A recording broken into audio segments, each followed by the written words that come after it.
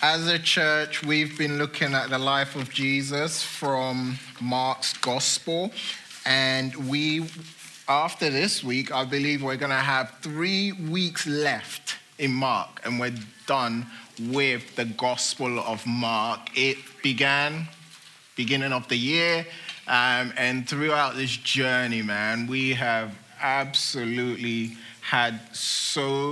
it's been so fruitful understanding who Jesus is and how he relates to us. And so we've had a great time looking at Mark. And so, end of November, we'll be done with Mark. But this week, we're still in Passion Week, and we're in Mark chapter 14. And we're going to be looking at verses 53 to 72. Verses 53 throughout 72. I'm going to read, and I want you guys to read along with me. Yeah? Good morning, actually. Hey. For those who don't know me, my name's Obed. Should have introduced myself. My wife always says, introduce yourself. All right, I have. Now let's read. Mark 14. 53 throughout 72. And they led Jesus to the high priest, and all the chief priests and the elders and the scribes came together. And Peter had followed him at a distance right into the courtyard of the high priest. And he was sitting with the guards and warming himself at the fire. By the way, if you don't have a physical copy of the Bible, we have some available to you for you to your right. Yeah? To your right. Cool. Verse 55. Yes. I'm just testing you guys, seeing if you was really. Of course, I knew. I think I did. Now, the chief priests and the whole council were seeking testimony against Jesus to put him to death, but they found none. For many bore false witness against him, but their testimony did not agree. And some stood up and bore false witness against him, saying, we heard him say, I will destroy this temple that is made with hands, and in 3 days I will build another not made with hands. Yet even about this, their testimony did not agree. And the high priest stood up in the midst and asked Jesus, have you no answer to make? What is it that these men testify against you? But he remained silent and made no answer. Again, the high priest asked him, are you the Christ, the Son of the Blessed? And Jesus said, I am. And you will see the Son of Man seated at the right hand of power and coming with the clouds of heaven. And the high priest tore his garments and said, what further witness do we need? You have heard his blasphemy. What is your decision? And they all condemned him as deserving death. And some began to spit on him and to cover his face and to strike him, saying to him, prophesy. And the guards received him with blows. Verse 66. And as Peter was below in the courtyard, one of the servant girls of the high priest came. And seeing Peter warming himself, she looked at him and said, you also were with the Nazarene Jesus. But he denied it, saying, I neither know nor understand what you mean. And he went out into the gateway, and the rooster crowed. And the servant girl saw him and began again to say to the bystanders, this man is one of them. But again he denied it. And after a little while, the bystanders again said to Peter, certainly you are one of them, for you are a Galilean. But he began to invoke a curse on himself and to swear, I do not know this man of whom you speak. And immediately the rooster crowed a second time, and Peter remembered how Jesus had said to him, before the rooster crows twice, you will deny me 3 times. And he broke down and wept. Pray with me. God, as we come to this well-known story of how you were put on trial and how one of your closest disciples denied you, may we be reminded of what we need to be reminded of but also may you help us see how your grace and your love provides for us hope for restoration. In Jesus' name we pray. Amen. This week has been an interesting week for me. Most weeks when I study for my sermons, I kind of sort of relate. But this week in particular, what we're about to explore, what we're about to discover, really, really related to me and what I was going through. And so, without further ado, let's get into the text, line by line, and see how it applied to me and how it applies to you. Let's look at verse 53. And they led Jesus to the high priest, and all the chief priests and the elders and the scribes came together. It's about 12 midnight. And after Jesus' arrest in Gethsemane, he is taken to a private room in the residence of the high priest at the time. There, the high priest is joined by representatives from the chief priests, elders, and experts of the law. Along with the high priest, these were the religious groups that made up what is known as the Sanhedrin. In the times of Jesus, the Sanhedrin was the highest court of justice. They discussed and settled religious questions and passed judgment on those who broke the law. They were, you could say, the supreme court of ancient Israel. And so, Jesus' arrest later that night has led him to stand trial before the Sanhedrin. But before we get into the content of the trial, all right, it will be helpful for us to know several things, right? And what we need to know specifically at this time is that everything about this trial was shady and illegal from the very beginning.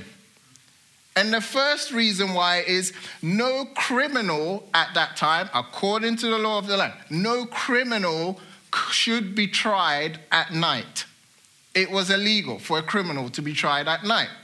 Second, trials were never allowed to take place during an annual festival.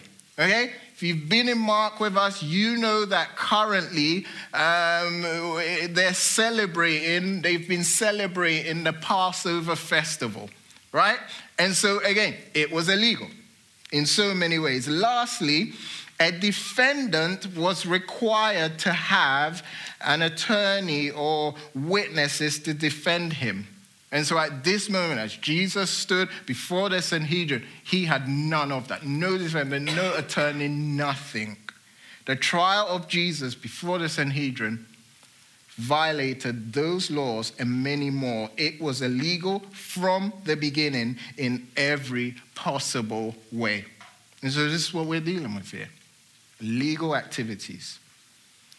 But before the trial begins, the scene changes, if you noticed as we read, from a makeshift courtroom to the courtyard of the high priest. Peter's actions in the courtyard is briefly introduced. Look at verse 53. And Peter had followed him at a distance right into the courtyard of the high priest, and he was sitting with the guards and warming himself at the fire. And so when Jesus was arrested in Gethsemane, his disciples scattered and went into hiding. But Peter, being Peter, very strong-willed, refused to be a wimp like the other disciples. Instead of running and hiding, he followed the mob that arrested Jesus all the way to the residence of the high priest.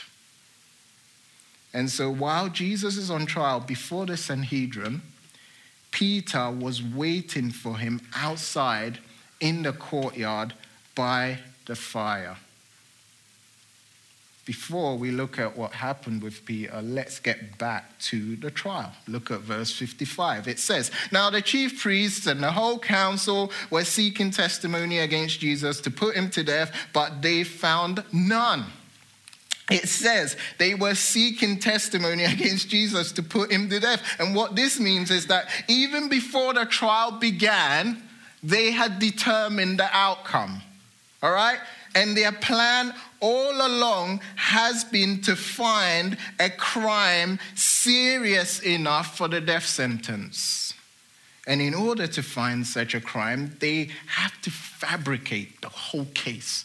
Just fabricate everything. They have to manipulate timelines and overlook crucial evidence in order to expedite a guilty verdict. And to achieve this, they need people, okay? They need people willing, right, who are willing to come forward and lie about Jesus. And so what they did was, it's late at night. Remember, it's like 12 midnight. What they've done is they've gone around and they've found who they can, right?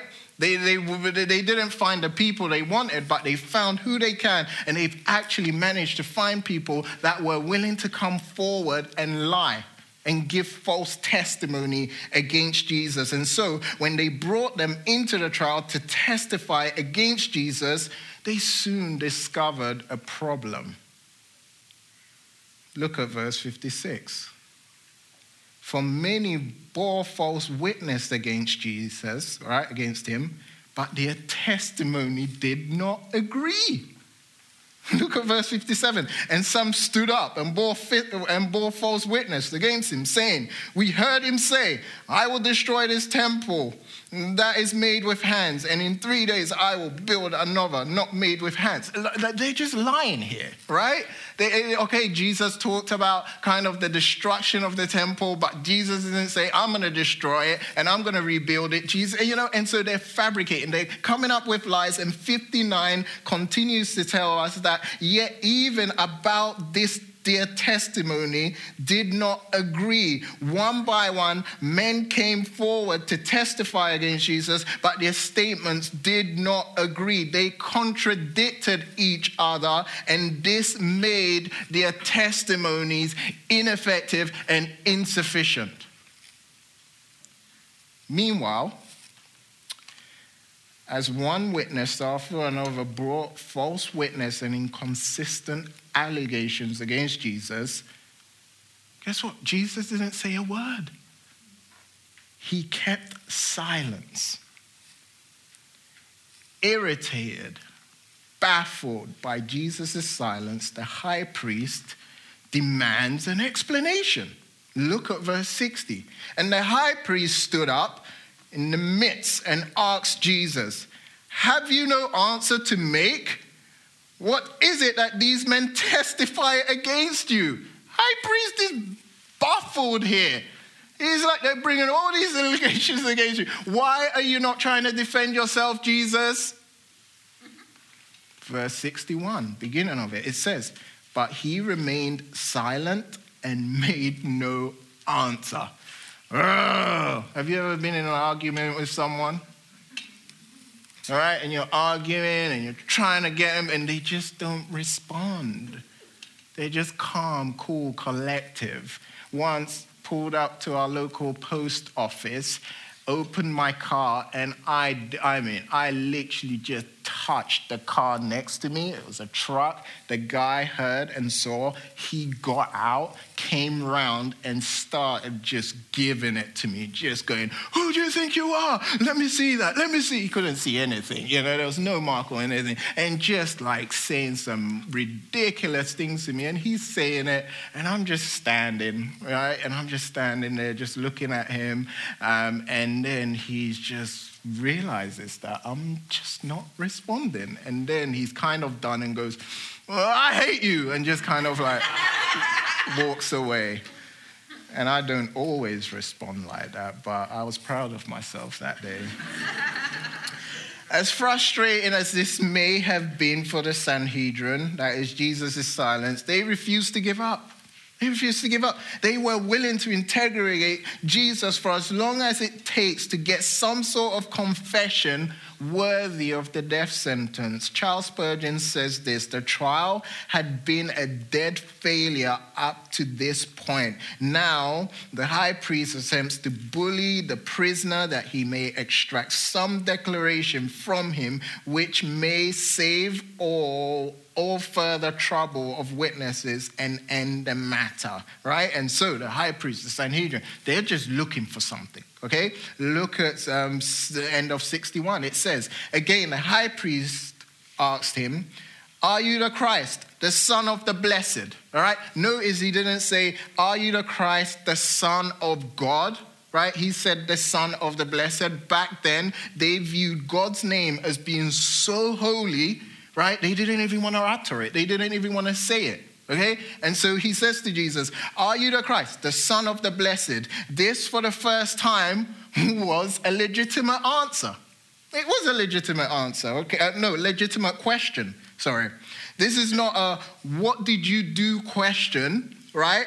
It was more of a who are you question. The Sanhedrin, right, they were very much aware that the title, the Son of God, was a statement of equality with God. And they also were aware of the fact that it was considered blasphemy for anyone to claim to be God. Jesus knows the intent of the question. He knows the question was meant to bait him into speaking blasphemy. And so what does he do? He knows all of this, but he answers anyway, knowing that his death is imminent. And it would become the greatest gift to humanity. Look at verse 56. And Jesus said, I am. And you will see the Son of Man seated at the right hand of power and coming with the clouds of heaven. In other words, this is what Jesus is saying. He's saying, you've been wrong all along about many things, but you're absolutely right about this one thing. I am the Messiah. I am the Son of the living God. And as soon as Jesus said this, you could hear a pin drop. Sheer astonishment and shock. The whole room, every single member of the Sanhedrin must have gasped. In our day and age, if someone comes along, goes on YouTube, or they're interviewed on the news and claims to be God, how do we respond to that? We laugh at them. We're like, they've gone cuckoo, kind of they're crazy. And when, kind of they have this kind of hype going on, and then eventually everyone just ignores them, No more views on YouTube, nothing like that, right? Everyone ignores them. But back then, if you went around claiming to be God, it was a serious offense, right? You were claiming to be God, and you had followers, and you was gaining influence. It was a serious thing. So serious, you would be arrested, tried, and sentenced to death. Also, with this statement, Jesus doesn't only claim to be God in human flesh, okay? He goes on to claim that he will fulfill his role as final judge of the world and even the leaders he's standing in front of. To put it another way, while they judge him unjustly in the present, right, in the future, Jesus will judge them justly as the God of the universe. And this is the statement that seals Jesus' fate. Look at verse 63. And the high priest, in response to what Jesus had just said, verse 63 says, the high priest tore his garments and said, what further evidence do we need? Verse 64, you have heard his blasphemy. What is your decision? And they all condemned him as deserving death. And so after Jesus affirmed his identity as God and his future return in glory to judge and reign over the world, the first thing the high priest does is begin to tear his clothes. In those days, tearing of clothes was an expression of grief. And I'm glad we don't do that. A lot of money wasted. Imagine you're wearing this expensive designer outfit you really like, and you get news of some sort of grief, and you're like, oh, I've got to tear it. It's crazy. So the high priest begins to rip his clothes to display profound dismay at what Jesus had just said. They're all at this time, united in outrage and disgust at what Jesus has just said. And his confession is viewed as blasphemy and deserving of death. Look at verse 63. And some began to spit on him and to cover his face and to strike him, saying to him, prophesy. And the guards received him with blows. This is an intense and horrible scene. This trial and their intimidation tactics have been ugly and abusive. An innocent man is falsely tried in an illegal way. He's condemned to death and physically abused by corrupt authority figures late at night behind closed doors. And the authorities responsible for upholding justice have just violated all principles of justice. It's an intense, a horrible sight. Issues of corruption, police brutality, and abuse of power in the justice system haven't disappeared since the trial of Jesus. Currently, we hear it all the time, men and women in power continue to abuse and misuse their power. Recently, my wife and I watched a docuseries on Netflix documenting how several youth in New York were wrongfully blamed for the murder of a young lady. And that docuseries was fantastic. It's called When They See Us. And it, again, highlighted the tragic reality of corruption, police brutality, and it's not gone away. It still exists. And so, in light of the existence of corruption, where there shouldn't be any corruption, what kind of gives us hope and comfort? What kind of gives us hope and comfort is what Jesus said earlier, okay? He said, I'm going to come back and I'm going to judge. As a righteous, good judge, I'm going to come and judge you, and I'm going to judge the whole world. And so for those who are abusing power in any way, they think they're getting away with it, but the truth is all evil, deception, false testimony, and oppression will one day be brought into the light and will be judged for what it is. Jesus' words are not to be taken lightly or figuratively, right? Jesus, the Messiah, the Son of God, will one day return to judge the high priest, the Sanhedrin, and the whole world. J.C. Ryle says this, then in light of Jesus' return and judgment, let us daily remember that our Savior is one day coming back to this world. Let the Christ in whom we believe be not only the Christ who died for us and rose again, but the Christ who will one day return in glory to gather together and reward his people and to punish all of his enemies. And so the question is, Jesus is going to be back. We don't know when he's going to return. And so the question is, will you be ready for his return? Story is far from over. Let's look at what happens as this story comes to an end. And so now what happens is the story now focuses on Peter and tracks his experience as he denies Peter. And the interesting thing is, right, Jesus' trial and Peter's denial all took place at the same time.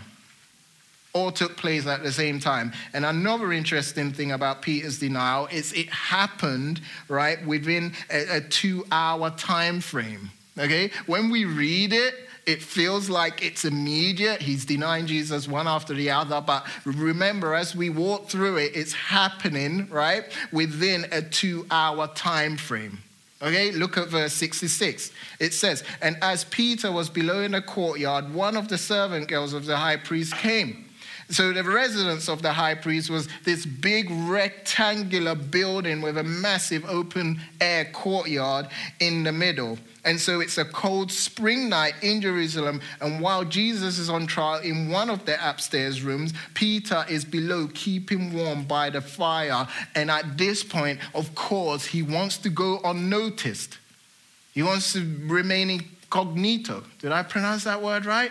Yeah? He wants to remain that way. And he wants to just blend into the crowd. And as his face glows with the warm orangey color from the fire, his desire to remain undercover is now threatened, right? One of the servant girls of the high priest looks at him, kind of squints her eyes, I think, right? And gives him that look that says, I know you from somewhere. Look at 67. And seeing Peter warming himself, she looked at him and said, you also were with the Nazarene Jesus. This must have been a huge shock for Peter. He didn't plan for this. This is absolutely caught him off guard.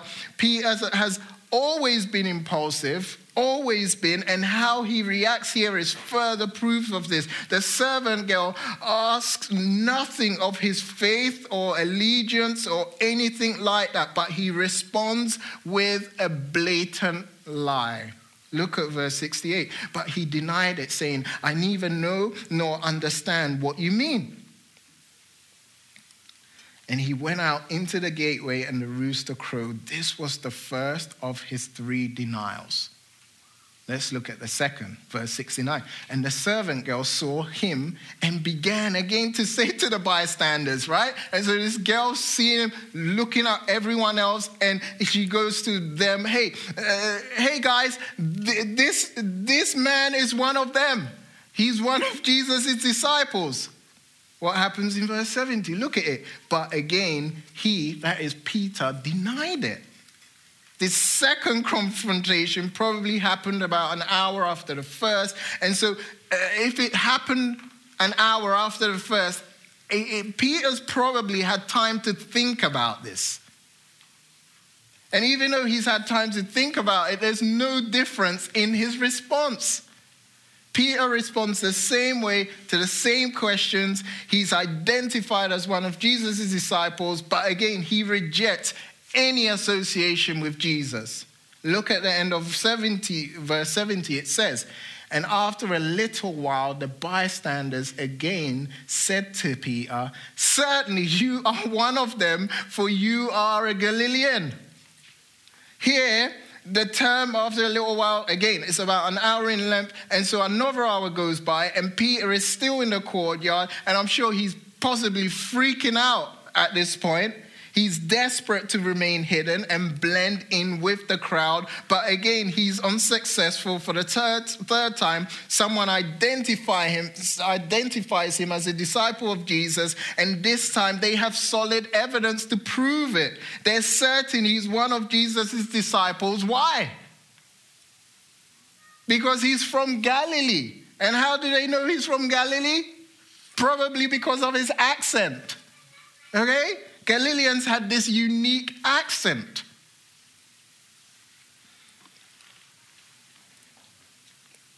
Peter had given himself away with all those denials. They could hear that he was from Galilee, where Jesus was. Verse 71 tells us that he swore at them, saying, may I be cursed if I'm lying? I swear before God that I do not know Jesus. Earlier, when Peter was accused of being a friend and disciple of Jesus, he firstly responds with this single lie. Kind of just says, hey, I don't know him. then an exaggerated lie to several people, and now an outbreak of curses and swearing. And what happens after that? Look at verse 72. And immediately the rooster crowed a second time, and Peter remembered how Jesus had said to him, before the rooster crows twice, you will deny me 3 times. And he broke down and wept. Peter has reached a very low point in his life. And what he just did was terrible. Not just because he denied any connection with his beloved friend and rabbi, but this is what makes it even more terrible what he did. He swore to God that he doesn't know God. It's crazy. Hearing the rooster and suddenly remembering Jesus' earlier words caused Peter to break down and weep bitterly and weep uncontrollably.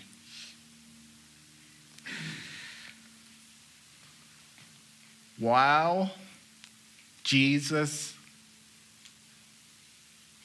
was tried before the Sanhedrin, Peter faced a trial of his own, and he failed miserably. One author puts it this way: while Jesus spoke honestly, knowing it would cost him his life, Peter spoke dishonestly in order to save his life. Peter, in the past, proclaimed his loyalty to Jesus in front of everyone during the Passover meal. And he had also declared his loyalty and commitment to Jesus with a sword in Gethsemane. And so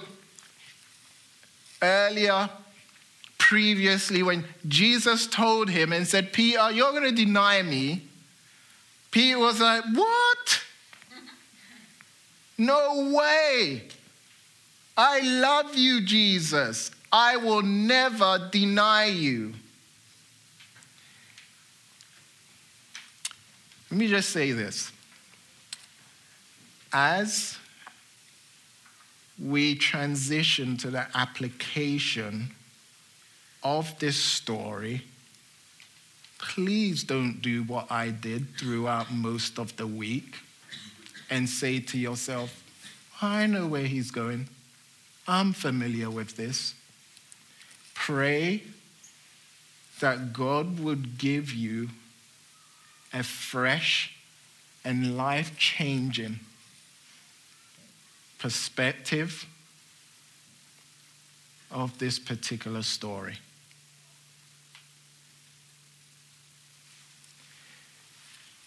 That night in the courtyard of the high priest, Peter discovered how weak and vulnerable he was and how much he needed Jesus for strength.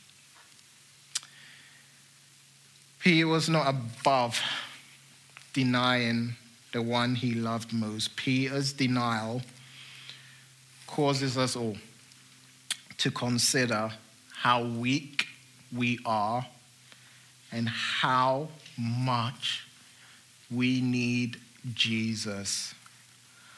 All of us in a room of this size, of course, have experienced failures at various times in our Christian lives. Whether it's giving into the sin you promised you'll never go back to, whether it's not praying as much as you said you would, or reading your Bible when you said you would, or just generally failing to fulfill all your devotional commitments. We all have experienced failure.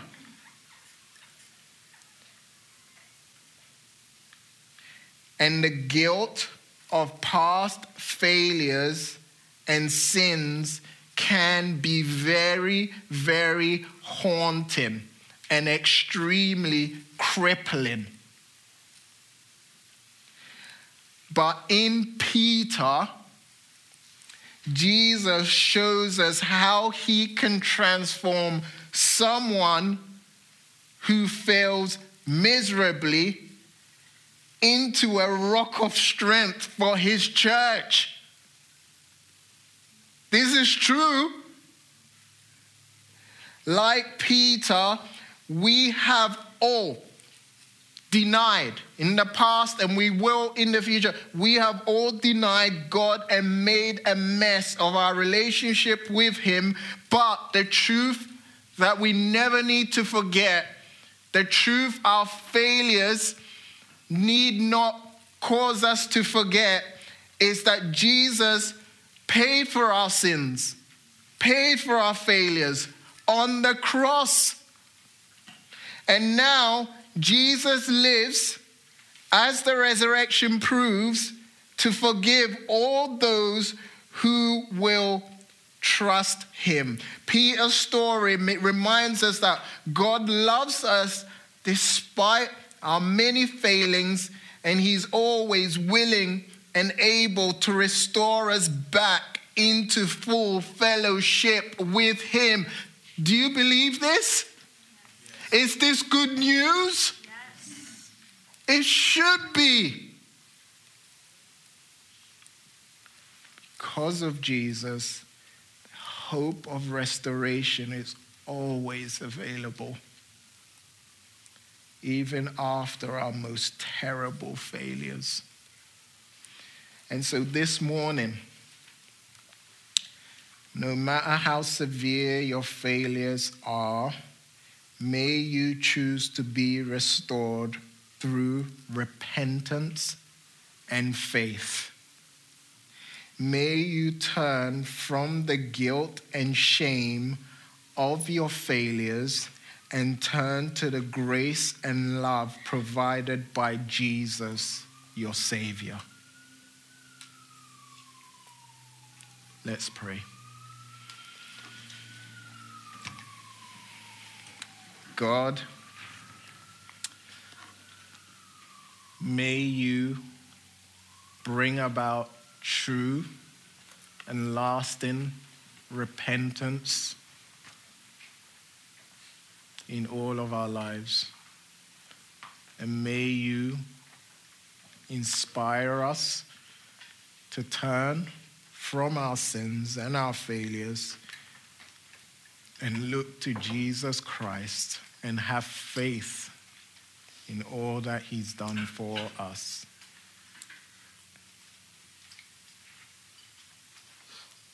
In his name we pray. Amen.